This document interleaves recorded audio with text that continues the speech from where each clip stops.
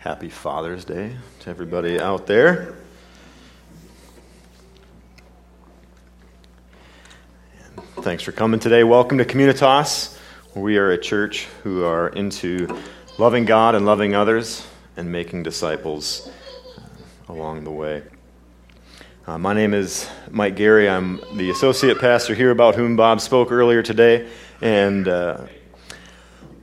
Bob Evans and I have been going through this series, and Bob gave me this idea of falling in love with God all over again. Bob would continue to call it his swan song, if you will, just the things that he really wants to get out and make sure that everybody knows, over the summer. Oh yeah, if you're a little kid, there's all kinds of fun stuff going over that way, but it looks like they're more on top of it than I am, so that's great.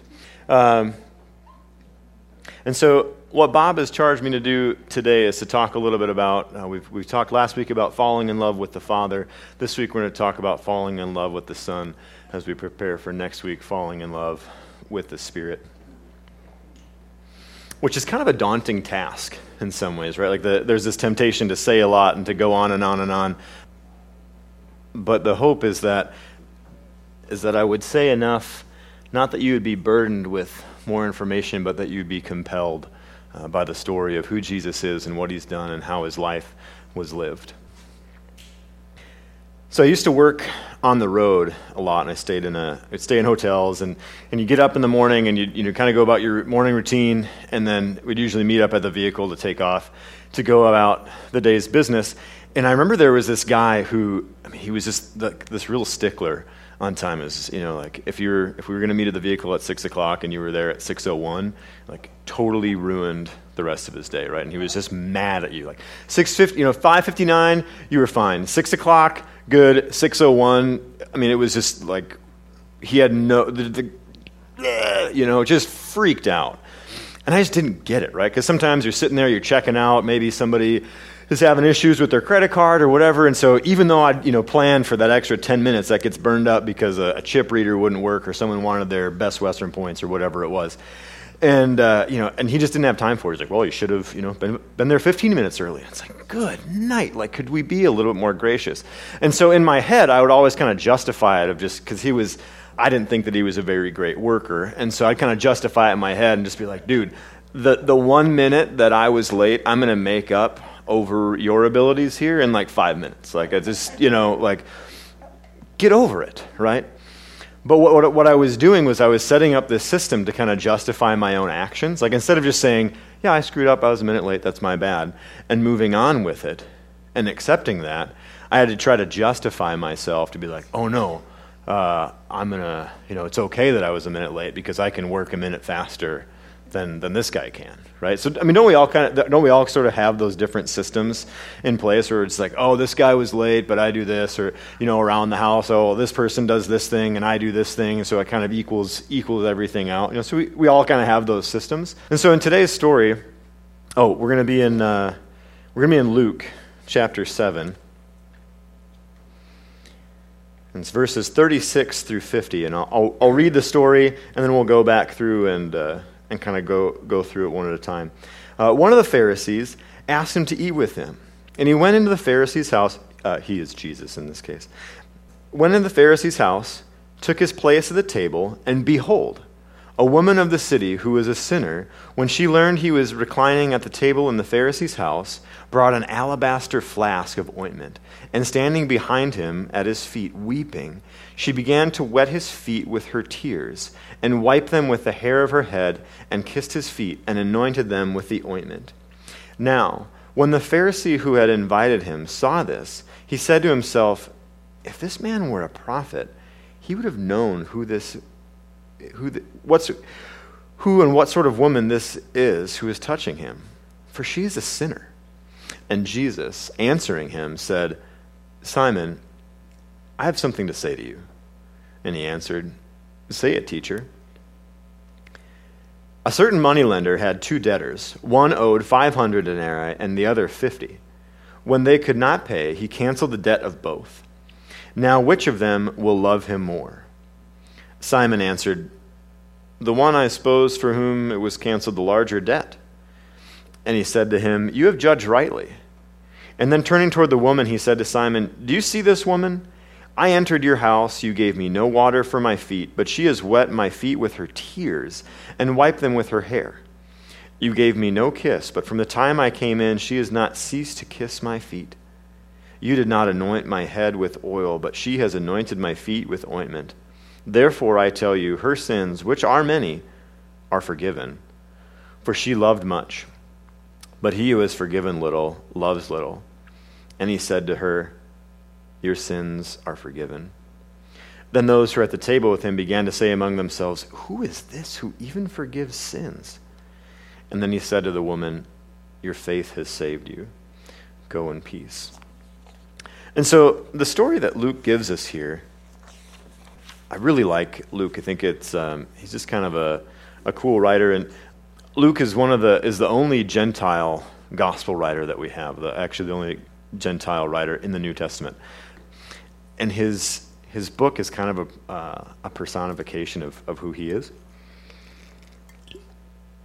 and what his message is all about. So Luke's message in the Gospel of Luke is that the good news of Christ belongs to all people.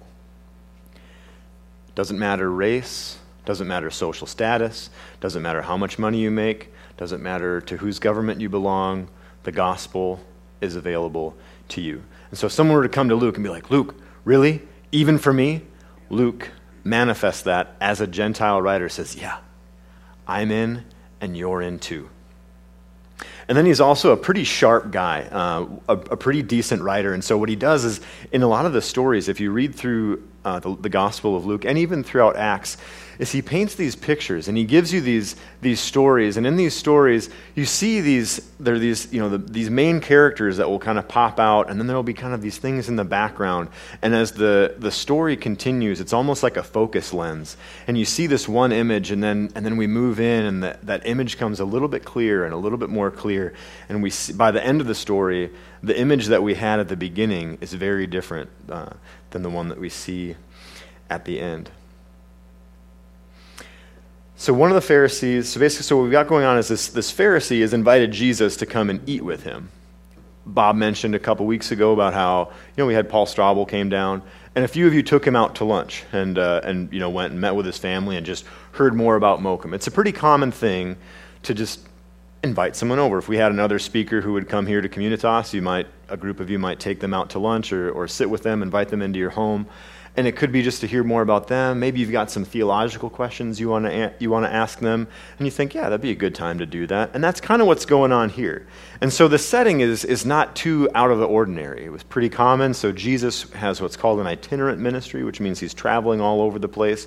And so he's walking around, and he's in the city of this Pharisee, who will later learn his name is Simon.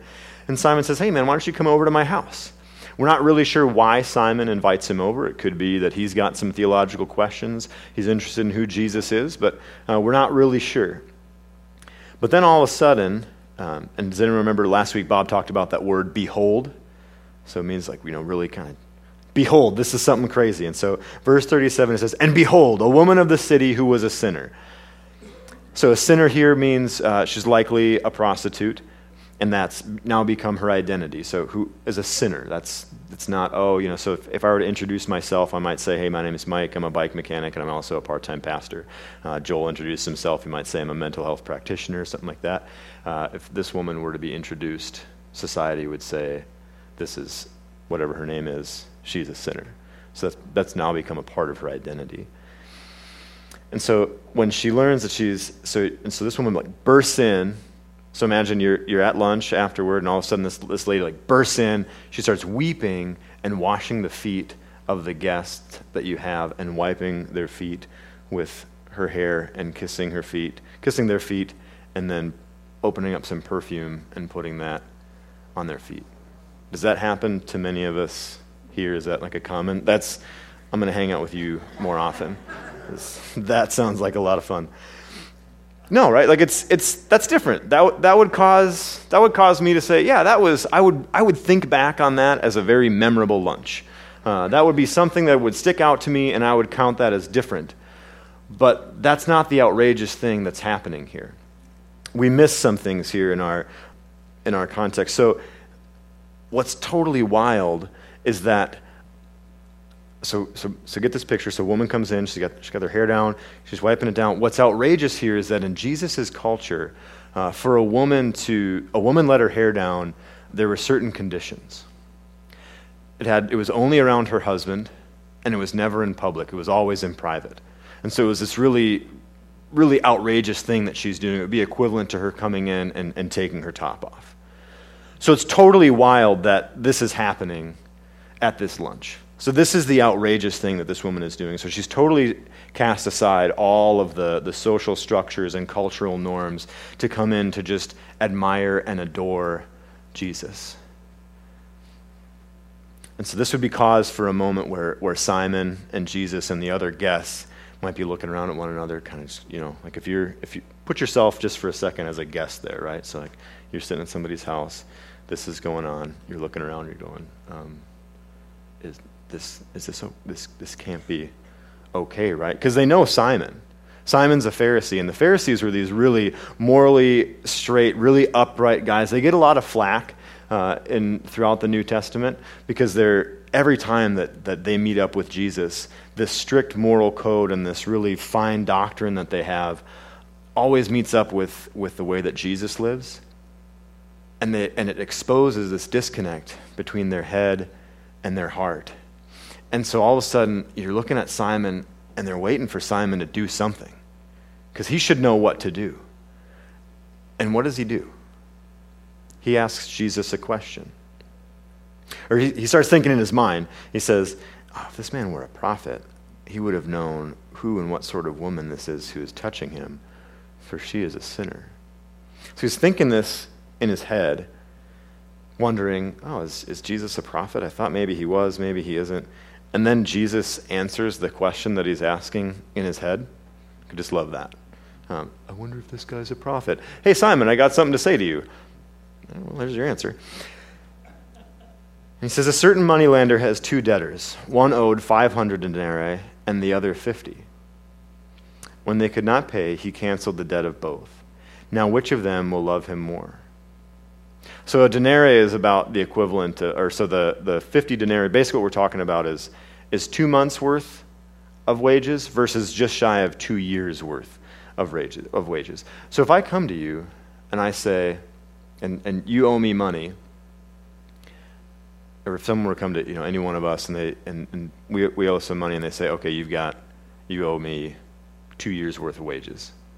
How many of us are just going to be able to be like, oh yeah, I got that covered. Yeah, let me just, to whom do I write the check? Do you want me to just, square cash that to you? Let me just go back into the file drawer here and we'll just count it out. And we don't have to get too personal here, but for most of us, that's not going to happen. For most of us, if someone were to cancel a 2 years' wage worth of debt, that would be astounding. That would be cause for very happy tears and kisses on the feet. Now, if someone were to come and say, hey, 2 months, you owe me 2 months worth of your wages. For most of us, that's still going to be a pinch, but for some of us, that might be something that we could sort of squeak out maybe. It's probably going to mean rice and beans for a little while, maybe skipping a few meals, not going out to the movies, whatever else. There's going to be some sacrifices, but maybe we could almost sort of squeak that one out. But the point here isn't whether or not you can do it. The point here is that the debt is there and that it's been paid. And so Simon doesn't see that.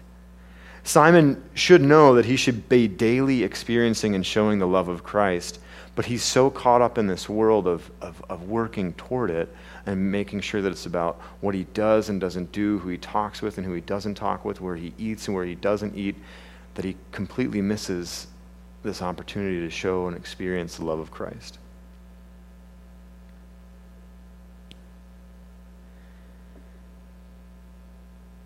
Then turning toward the woman, he said to Simon, and this is where we get to see some of Luke's brilliance here as a writer. Simon, do you see this woman? I entered your house, you gave me no water for my feet, but she has wet my feet with her tears and wiped them with her hair. You gave me no kiss, but for the time I came in, she has not ceased to kiss my feet. You did not anoint my head with oil, but she has anointed my feet with ointment. And so if you're a first century listener, for you, this is where the other shoe drops. You're seeing this story, and you understand the outrage of what this woman is doing. But now you also see what Simon has done. He's committed this great social faux pas. So if I were to come into your house in the middle of winter here in the upper Midwest, and we don't really have a great context for it, but let's say I come over, right, and we go out and we're sledding, and I come in, my snow pants are all wet, and I got my jacket on. What are you going to do? You're going to probably offer me, a place to put my boots so that I don't get snow all over the place. You might say, let me take those snow pants and we'll throw them in the dryer. Let me take your coat off. We're going to hang that up over here. It's just pretty common. It's just decent, I'm a human, you're a human. We're going to take care of one another sort of things. Even if you're just a total narcissist and it's hey, I don't want you to get that mess on my floor, you're at least going to do some of these very simple things. But Simon is so caught up in what he's in whatever he's got going on in this system of thinking where he's justifying himself, that he can't even do that. He can't even do the basic things. So in Jesus' time, the meal, when they're reclining, they'd be leaning on a pillow and kind of leaning on their side, and they'd have all the food set before them. And so if you and I go out for a hike for a couple days and we're walking around talking to people, and then we get together and there's this table that's set here, and we're kind of leaning in this way, it might be a good idea for maybe a little bit of oil, kind of if it's me, I'd maybe want the Old Spice, to be anointed on me. And if I'm walking for a couple days, you might want to wash the feet a little bit, right? And so there's a hospitality and there's a care and a concern component of it. And there's also just a basic hygiene thing. And so they're sitting around this table, and all of a sudden we realize that from the get-go, from the very beginning of the story, before behold, from the very beginning, Simon has totally snubbed Jesus this entire time. We see that the entire time that this is going on, the folks that have gathered at Simon the Pharisee's house are already looking around being no oil? He was supposed to give him a little bit of oil. He was supposed to greet him with a kiss on the cheek. He was supposed to call his servant and have Jesus' feet get washed.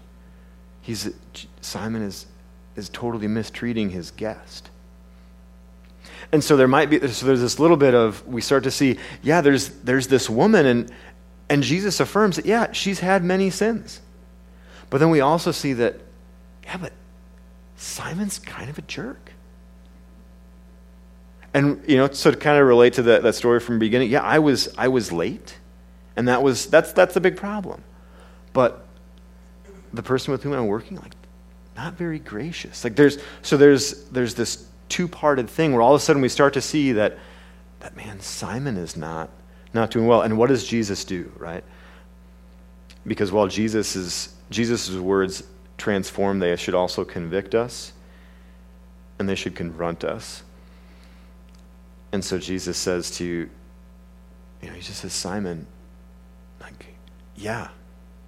she's done a whole bunch of bad things, but you didn't even acknowledge my basic human fundamental dignity. You're seeing this woman through the eyes of the world and through your social system. He says, but I'm ushering in a new system that's going to right the world and put it back on the axis that my Father and the Spirit and I have created. And I need you to understand that, Simon. You need to understand that, I love that you know your Torah backward and forward, and I love that you tithe and you fast and that you work hard all day and that you teach all night and you do all these upright things and you adhere to this really strict moral code, and that's all really great, but your heart is far from me. And you should know more than anybody how to daily experience and show the love of Christ, but you're totally missing the point. And he says, therefore, I tell you, her sins, which are many, are forgiven, for she has loved much. But he who has forgiven little loves little. And so he's starting to get at Simon's heart. And he says, hey, man,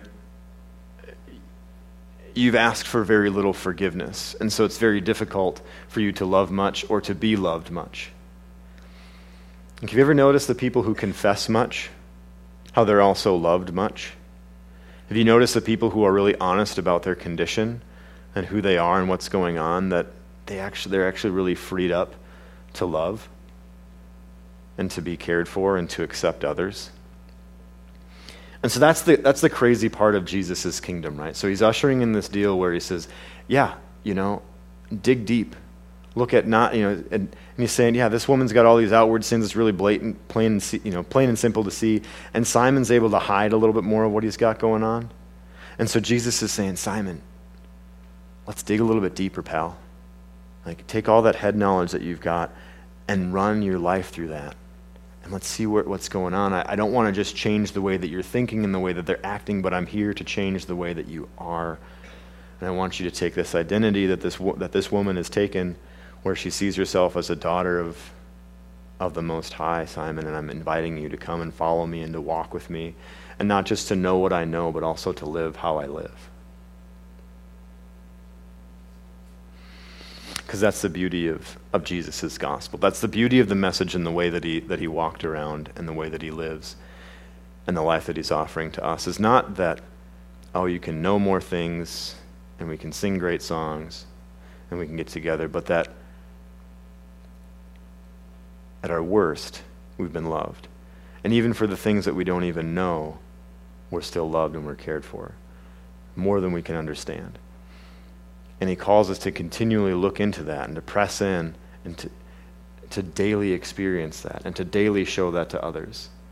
And the beauty about Jesus is it isn't just like, hey man, we're going to meet up and we're going to high five one time and that's going to be it, and I'm going to cut you loose. No, we see this story where Jesus is continually coming back into the lives of his people to continually work with them and transform them and to bring them more and more into likeness of him and communion with the Father and the Son and the Spirit. And so he says to the woman, he says, your sins are forgiven. And then those who were at the table began to say among themselves, who is this who even forgives sins? And he said to the woman, your faith has saved you. Go in peace. It's her faith. It's not what she thinks. It's not, it's not this idea of, I'm going to do all these right things and I'm going to do this strict code. It's her faith. And we see her identity becomes changed, and she's no longer seen as the sinner, but she's seen as forgiven and as redeemed. And so as I've been speaking, you maybe have been thinking about, okay, so there's this daily experience of Christ and showing the love of Christ. What does that look like? How do we do that? And the question I think we need to wrestle with first is, who is Jesus to us? Luke paints this really great picture of we have Simon and we have this woman. And the woman has completely come to terms with the fact that she is broken and undone and shy of the grace of Christ, is lost. And then we have Simon, who thinks, gosh, I kind of got it. I've got it mostly there. I just need a little bit more.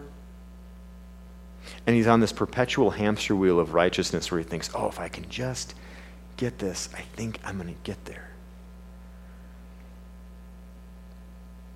And if we're honest with ourselves, I think, there are certainly mornings or days where we're going to be really thankful and we're going to adore and admire Jesus. And we would be like that woman, and where we would, we could wet his feet with our tears and kiss his feet and do the perfume. But I think there's also plenty of us who would also, if we're being honest with ourselves, need to admit that we're a lot like Simon and that we have some work to do within ourselves.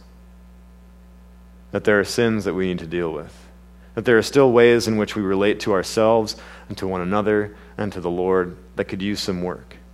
And that we can't do that without the grace of Christ and the work of the Holy Spirit.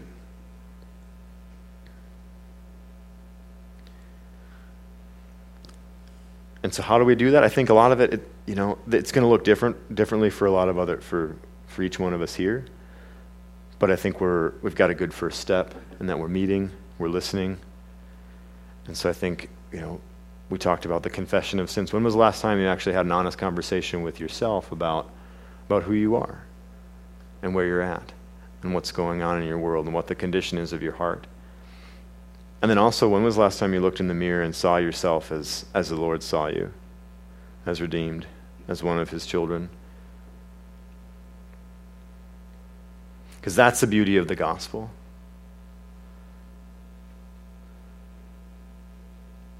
We're not worth it, but we've been redeemed. We've got all sorts of stuff going on, but the Lord says, I'm with you. Come and follow me. All the other systems of the world will define success as, oh, if you do this, or if you climb to this, or this dominance and prominence sort of thing. And Jesus says, man, I'm not having any of that. You've done enough. Come to the cross. Follow me. Live like I have lived. Love like I love. And so what's that going to look like for us as a church to do that dirty work of rolling up our sleeves, being honest with who we are, acknowledging that each one of us has yet to graduate from the school of grace, and we're still all Jesus' pupils? What is it going to look like for us to do that next right thing we know to do? It's often more simple than we would imagine. Sometimes I know for me growing up, it was like, oh, I got to do all these different things. And I love the words that I just use of Dallas Willard's of what's the next thing to do? Man, do the next right thing you know to do. So for some of us, that's going to be taking that step. It might be, as Bob Colvinson has been talking about, doing some service work for some other people. For some of us, that's going to mean just looking in the mirror and being honest and saying, yeah, I'm more loved than I could even imagine. And for some of us, it's going to mean actually confronting some sins and working through that in the midst of the community here. And so we as a church, we want to be a place where that can happen. We want to have relationships with one another that are supportive and bring us into further and further into Christ-likeness. And so as the band comes back up to play our closing song, I just want to pray for us that would be something that would be so. And so, Lord, we thank you for your message. We thank you for who you are. There's a lot that we don't understand in how you are and in how you've called us to live, but there's also a beauty in who you are. And we thank you that though we're sinners, you've died for us and you've redeemed us. You've called us your own, and you've called us to be like you. And so, Lord, help us to have the disposition of this woman, that we would know who we are. We would take our position as forgiven and as redeemed, and that we daily experience you and we would show your love to all the world. Amen.